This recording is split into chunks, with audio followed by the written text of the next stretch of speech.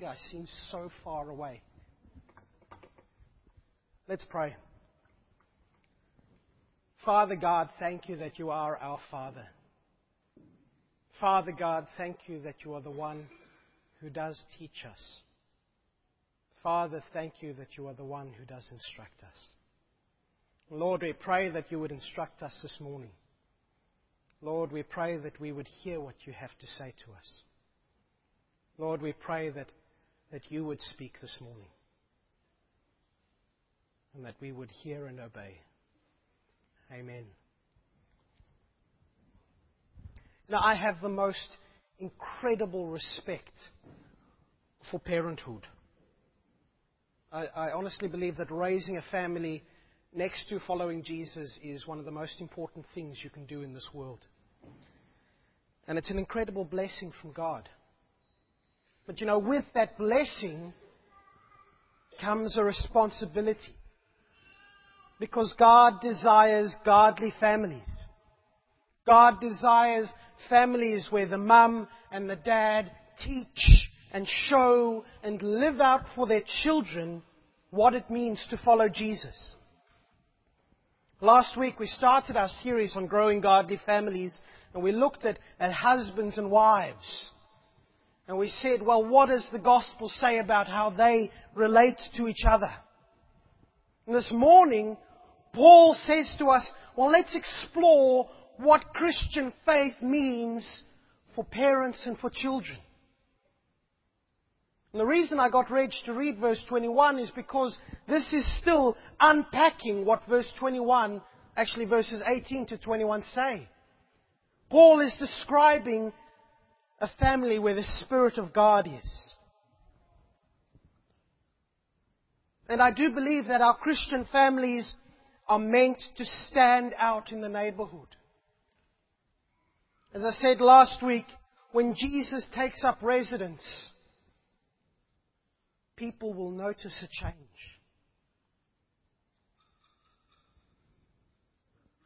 But I wonder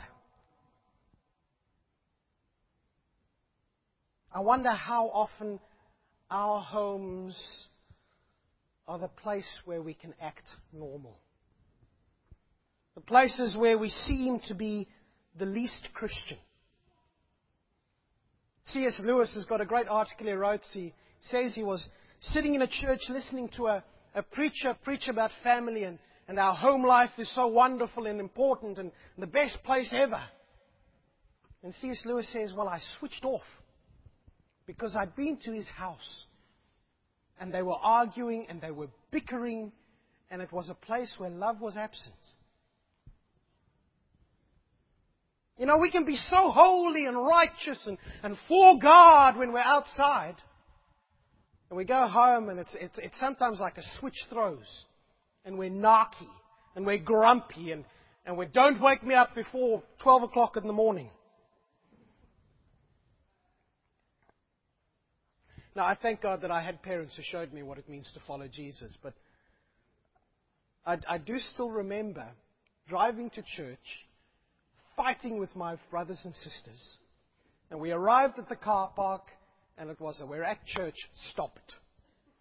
And suddenly it goes from to terrible hypocrisy. Now, I must admit, and it's a strange thing to admit, that I like reading the most published book in the world. Who knows what the most published book in the world is? No. IKEA Catalogue. IKEA Catalogue is on a yearly publication. They publish masses of the stuff. It's great. I've got last year's and this year's catalogue in my bookshelf. One of the things in there, they talk about how they test their sofas. And they have this machine which drives into the sofa like a couple of thousand times to see when the sofa is going to break.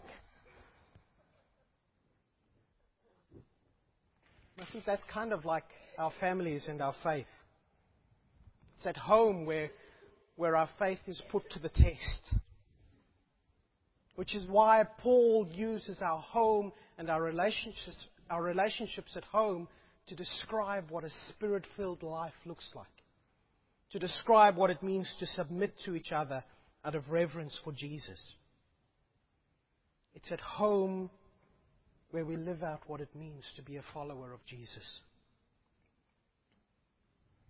And so today we're looking at parents and children, or to use Paul's order, children and parents. We're going to look at kids, how you're meant to act with your parents, and parents, how you're meant to act with your kids. Just as an aside, I found this fascinating. Did you know that in the first century, towards the end of the first century BC, the Roman government put in place their version of a baby bonus? Because nobody was having kids. They thought it was too much of a bother. It messed up your life. And so the Roman government gave you money to have kids. Hasn't society moved on? Incredible, isn't it? Anyway, chapter 6, verse 1. Let me open it up again. Ephesians chapter 6, verse 1. Look at what Paul says. Children, obey your parents in the Lord, for this is right. This is the first thing to notice there. Paul writes to children. He writes to children directly. He doesn't say, parents, tell your children to obey. He says, children, obey. And I think that kind of implies that Paul expects the kids to be in the church. He expects it to be a family experience. He expects God's kids to hear God's Word. Because the Bible and the message is just as much for the children as it is for us. So what does he say? Children, obey your parents. Obey them, kids. Your mum and dad are in charge. What they say goes. And I know that can be a difficult thing to do. I myself disobeyed my parents. I got in the drain, for example, so many times. And it's difficult to obey because we want to have our own way. We want to make our own decisions. Emily says yes. But you know, part of being a Christian is obeying mum and dad. And Paul says, kids, obey your parents because it is the right thing to do. It is right. As a matter of fact, obeying your parents is right whether you or they are Christians or not. Obeying your parents is part of the way God designed families to work. Kids are meant to obey their parents. They usually do know what they're talking about. But I mean, we've all come across families where kids don't obey their parents. You know those families where the kids are in charge? Where Tommy and Tuppence don't do what mum and dad say? And that's just not on. It's just not right. Somewhere else, Paul writes and says, disobedient kids who don't obey their parents is one of the signs of a society that God has given over to its own godlessness. A society where disobedience is the norm is a society which has walked away from God.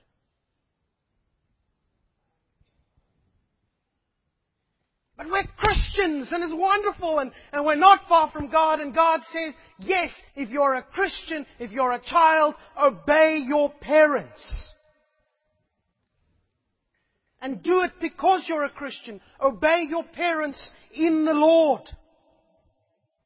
Doing what mum and dad says, kids, this is for you, is one of the ways that you can show Jesus how much you love Him.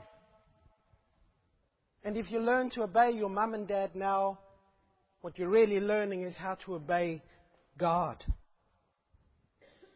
Jesus Himself gives us the example. When He was a young lad, He listened to and He obeyed Mary and Joseph. And the call to all of us is to be like Jesus. And if we're kids, that means we're to be like Him as a kid, to obey our parents. Now, of course, if your mum and dad tells you to do something which God wouldn't like, then you can't do that. But apart from that, says Paul, children are to obey. And obedience is what you do. And the reason you do it is what Paul says in verses 2 and 3.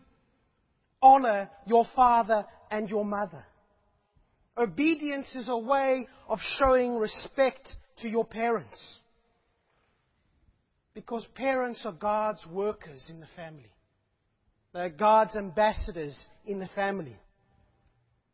In verses 2 and 3, Paul looks back and he looks at the Ten Commandments and he brings up number 5. Children, obey your father and your mother. And he tacks on a promise God does and says, so that you may live long and have a great life. It's the Nicholas version. You know, when we look at the Ten Commandments, you've probably heard that you can divide them into 2 halves. First bit is about how we relate to God. It's got things like don't have idols and keep the Sabbath, keep a day for the Lord. And then you've got the second half of the Ten Commandments, which is about how we relate to each other. So don't murder, don't steal, don't commit adultery, all of that. And number 5 is this command to honor your father and your mother. So is honoring your father and your mother something that fits in the first half? Is it about God? Or is it about others?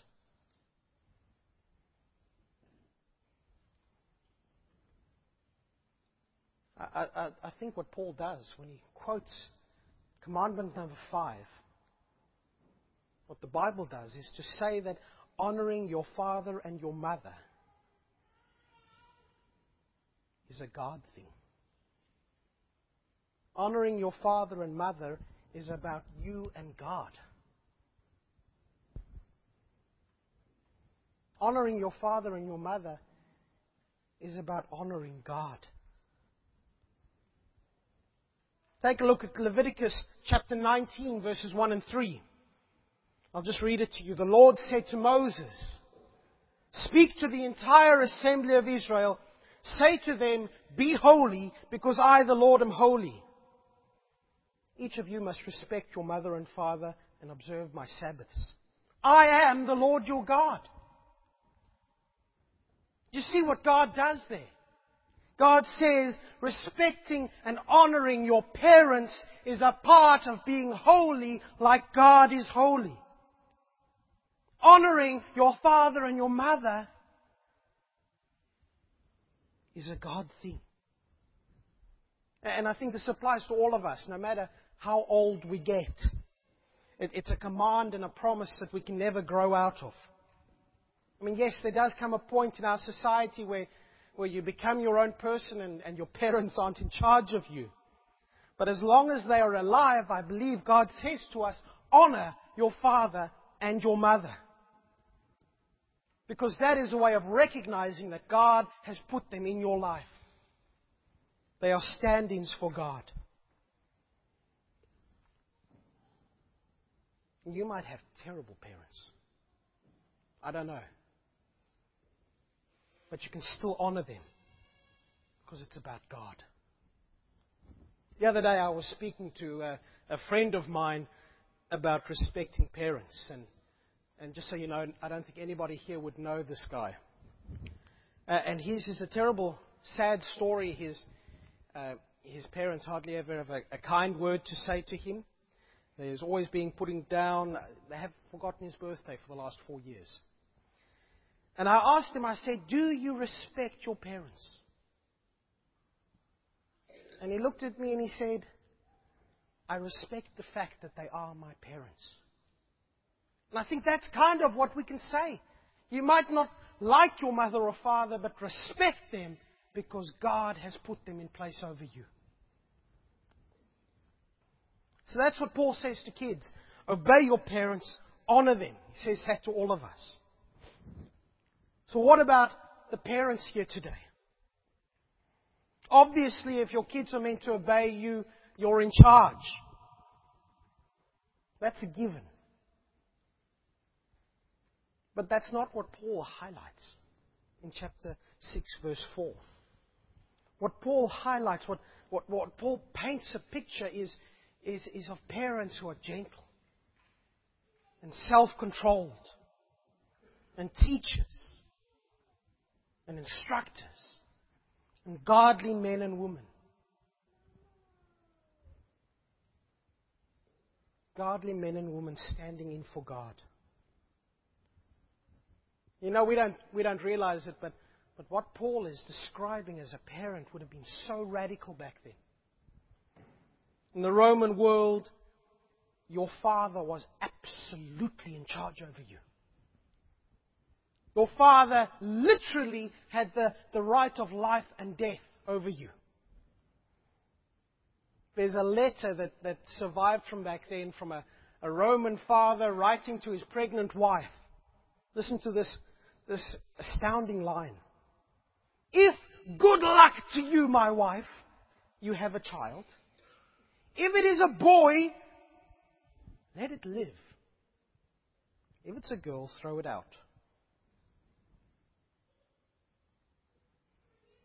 Father had life or death hold over you. Absolutely in charge. If they wanted to, they could sell you as a slave or lock you in chains or do whatever. And back in those days, your father was in charge until the day he died. You never came of age.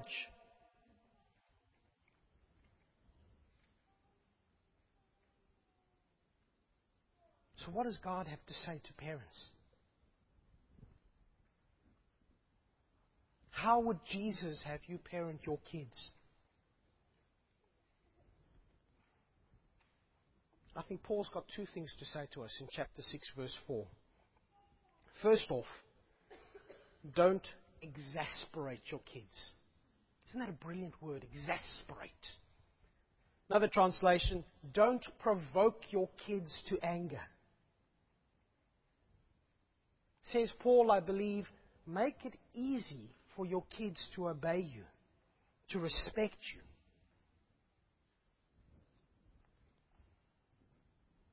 That friend I mentioned, again, I don't want to give you the whole story, but in his family, the kids are exasperated with their parents. In particular with their father. You notice that Paul actually says fathers here. And you're right, it is for mothers as well, but maybe fathers, blokes, we need to hear what this message says especially. Because we can be so good at exasperating others. And there are so many ways that we can exasperate our kids. I saw a headline in the Weekend Australian yesterday.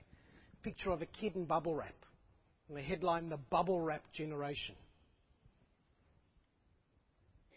We can exasperate our kids by mollycoddling them, wrapping them up in bubble wrap, smothering them. And it's probably done out of love, but you try and mollycoddle a kid in front of its friends, and you will learn the meaning of exasperation. You will provoke them to anger. Kids need to learn how to walk for themselves. They need to make their own mistakes. They need to become their own person. We can exasperate kids by showing favoritism to one or the other. Think of the story of Jacob and Esau. Jacob, Rebekah, his mother's shining light. Esau, absolutely the father's favorite. And if you know the story, if you want to read it, just how that favoritism tore the family apart. And how Jacob stole his birthright and tricked his father. I mean, where's the respect there? That's a provoking to anger. I mean, where there is favoritism, somebody will always be upset. I think another way we can exasperate kids is by the things that we say.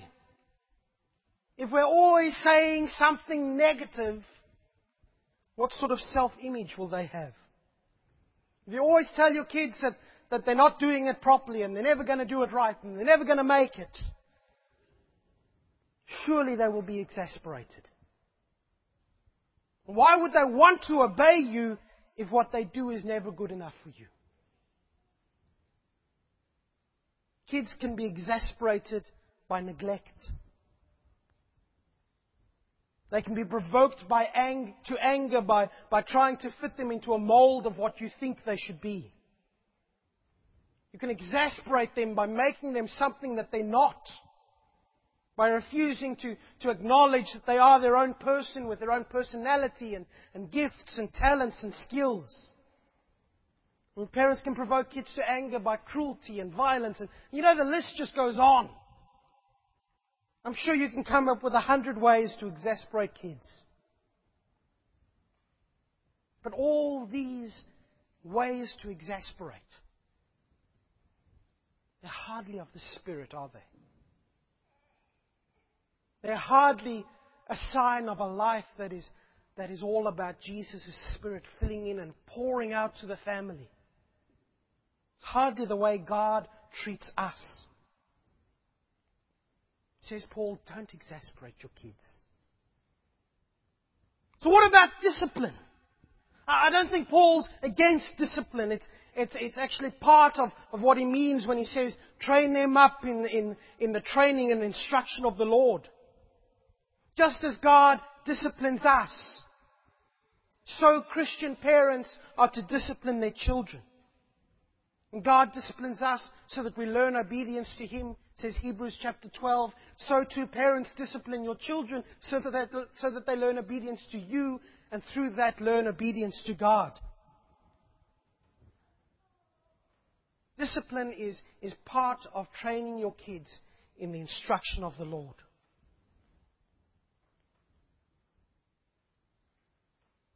In the instruction and training of the Lord.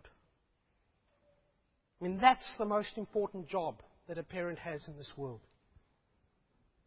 At the core of Christian parenting is leading and walking your child's heart and head to that of Jesus. That word that Paul uses for bring them up is actually the word for nurture. And you nurture children by teaching them about Jesus. That is the God-given task for parents. And I'm sure parents love teaching their kids. I mean, you teach them all sorts of things. If you love football, you teach them how to do a handball. And if you love proper sports, you teach them how to do rugby or whatever. Parents pass on their loves to their children.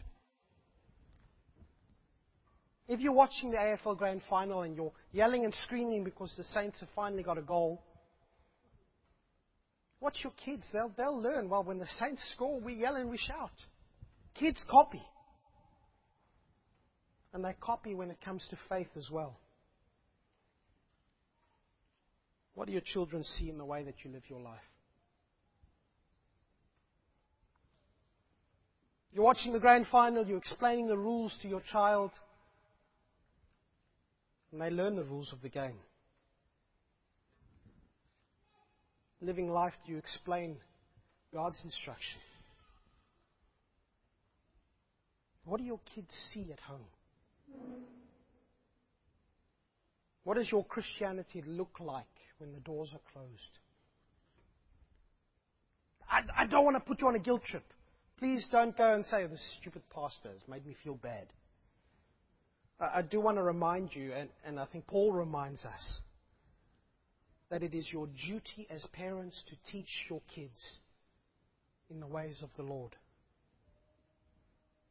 And church can help, and Sunday school does a great job, but it's not the church's responsibility first and foremost. It is the parents' duty. You are the ones that God has placed in that family to grow your children to be godly people. Let me finish here. I do know that there are people here, godly men and women, whose children have left the faith, or who are wandering away from the faith at the moment. And I'm reminded of Adam and Eve.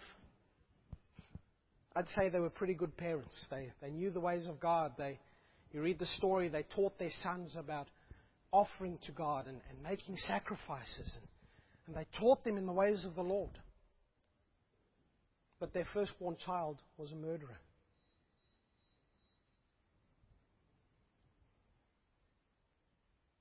It's not your job as a parent to save your children. You can't do that just as much as you can't save yourself. It's your job as a parent to introduce your kids to the one who can save them. At the moment, I'm reading Augustine's Confessions. The most brilliant book. I'd rate it up with Pilgrim's Regress as the best book I've read this year. This amazing man of God who did so much for the church. And his mother, as he writes, was a strong Christian. And Augustine, as he grew up, he rejected his mother's faith. He studied astrology, studied all sorts of philosophy. But he writes in the Confessions, all this time my mother was praying for me. Let me read you just a short paragraph. This is wow. Augustine writes, in the middle of his running away from God, I had drunk devotion to the name of my Savior, your Son, into my tender heart with my mother's milk. Once I had treasured it deep inside me, and it was your mercy, God, that nothing except that name had ever taken complete hold of me, however learned, sophisticated, or profound I became.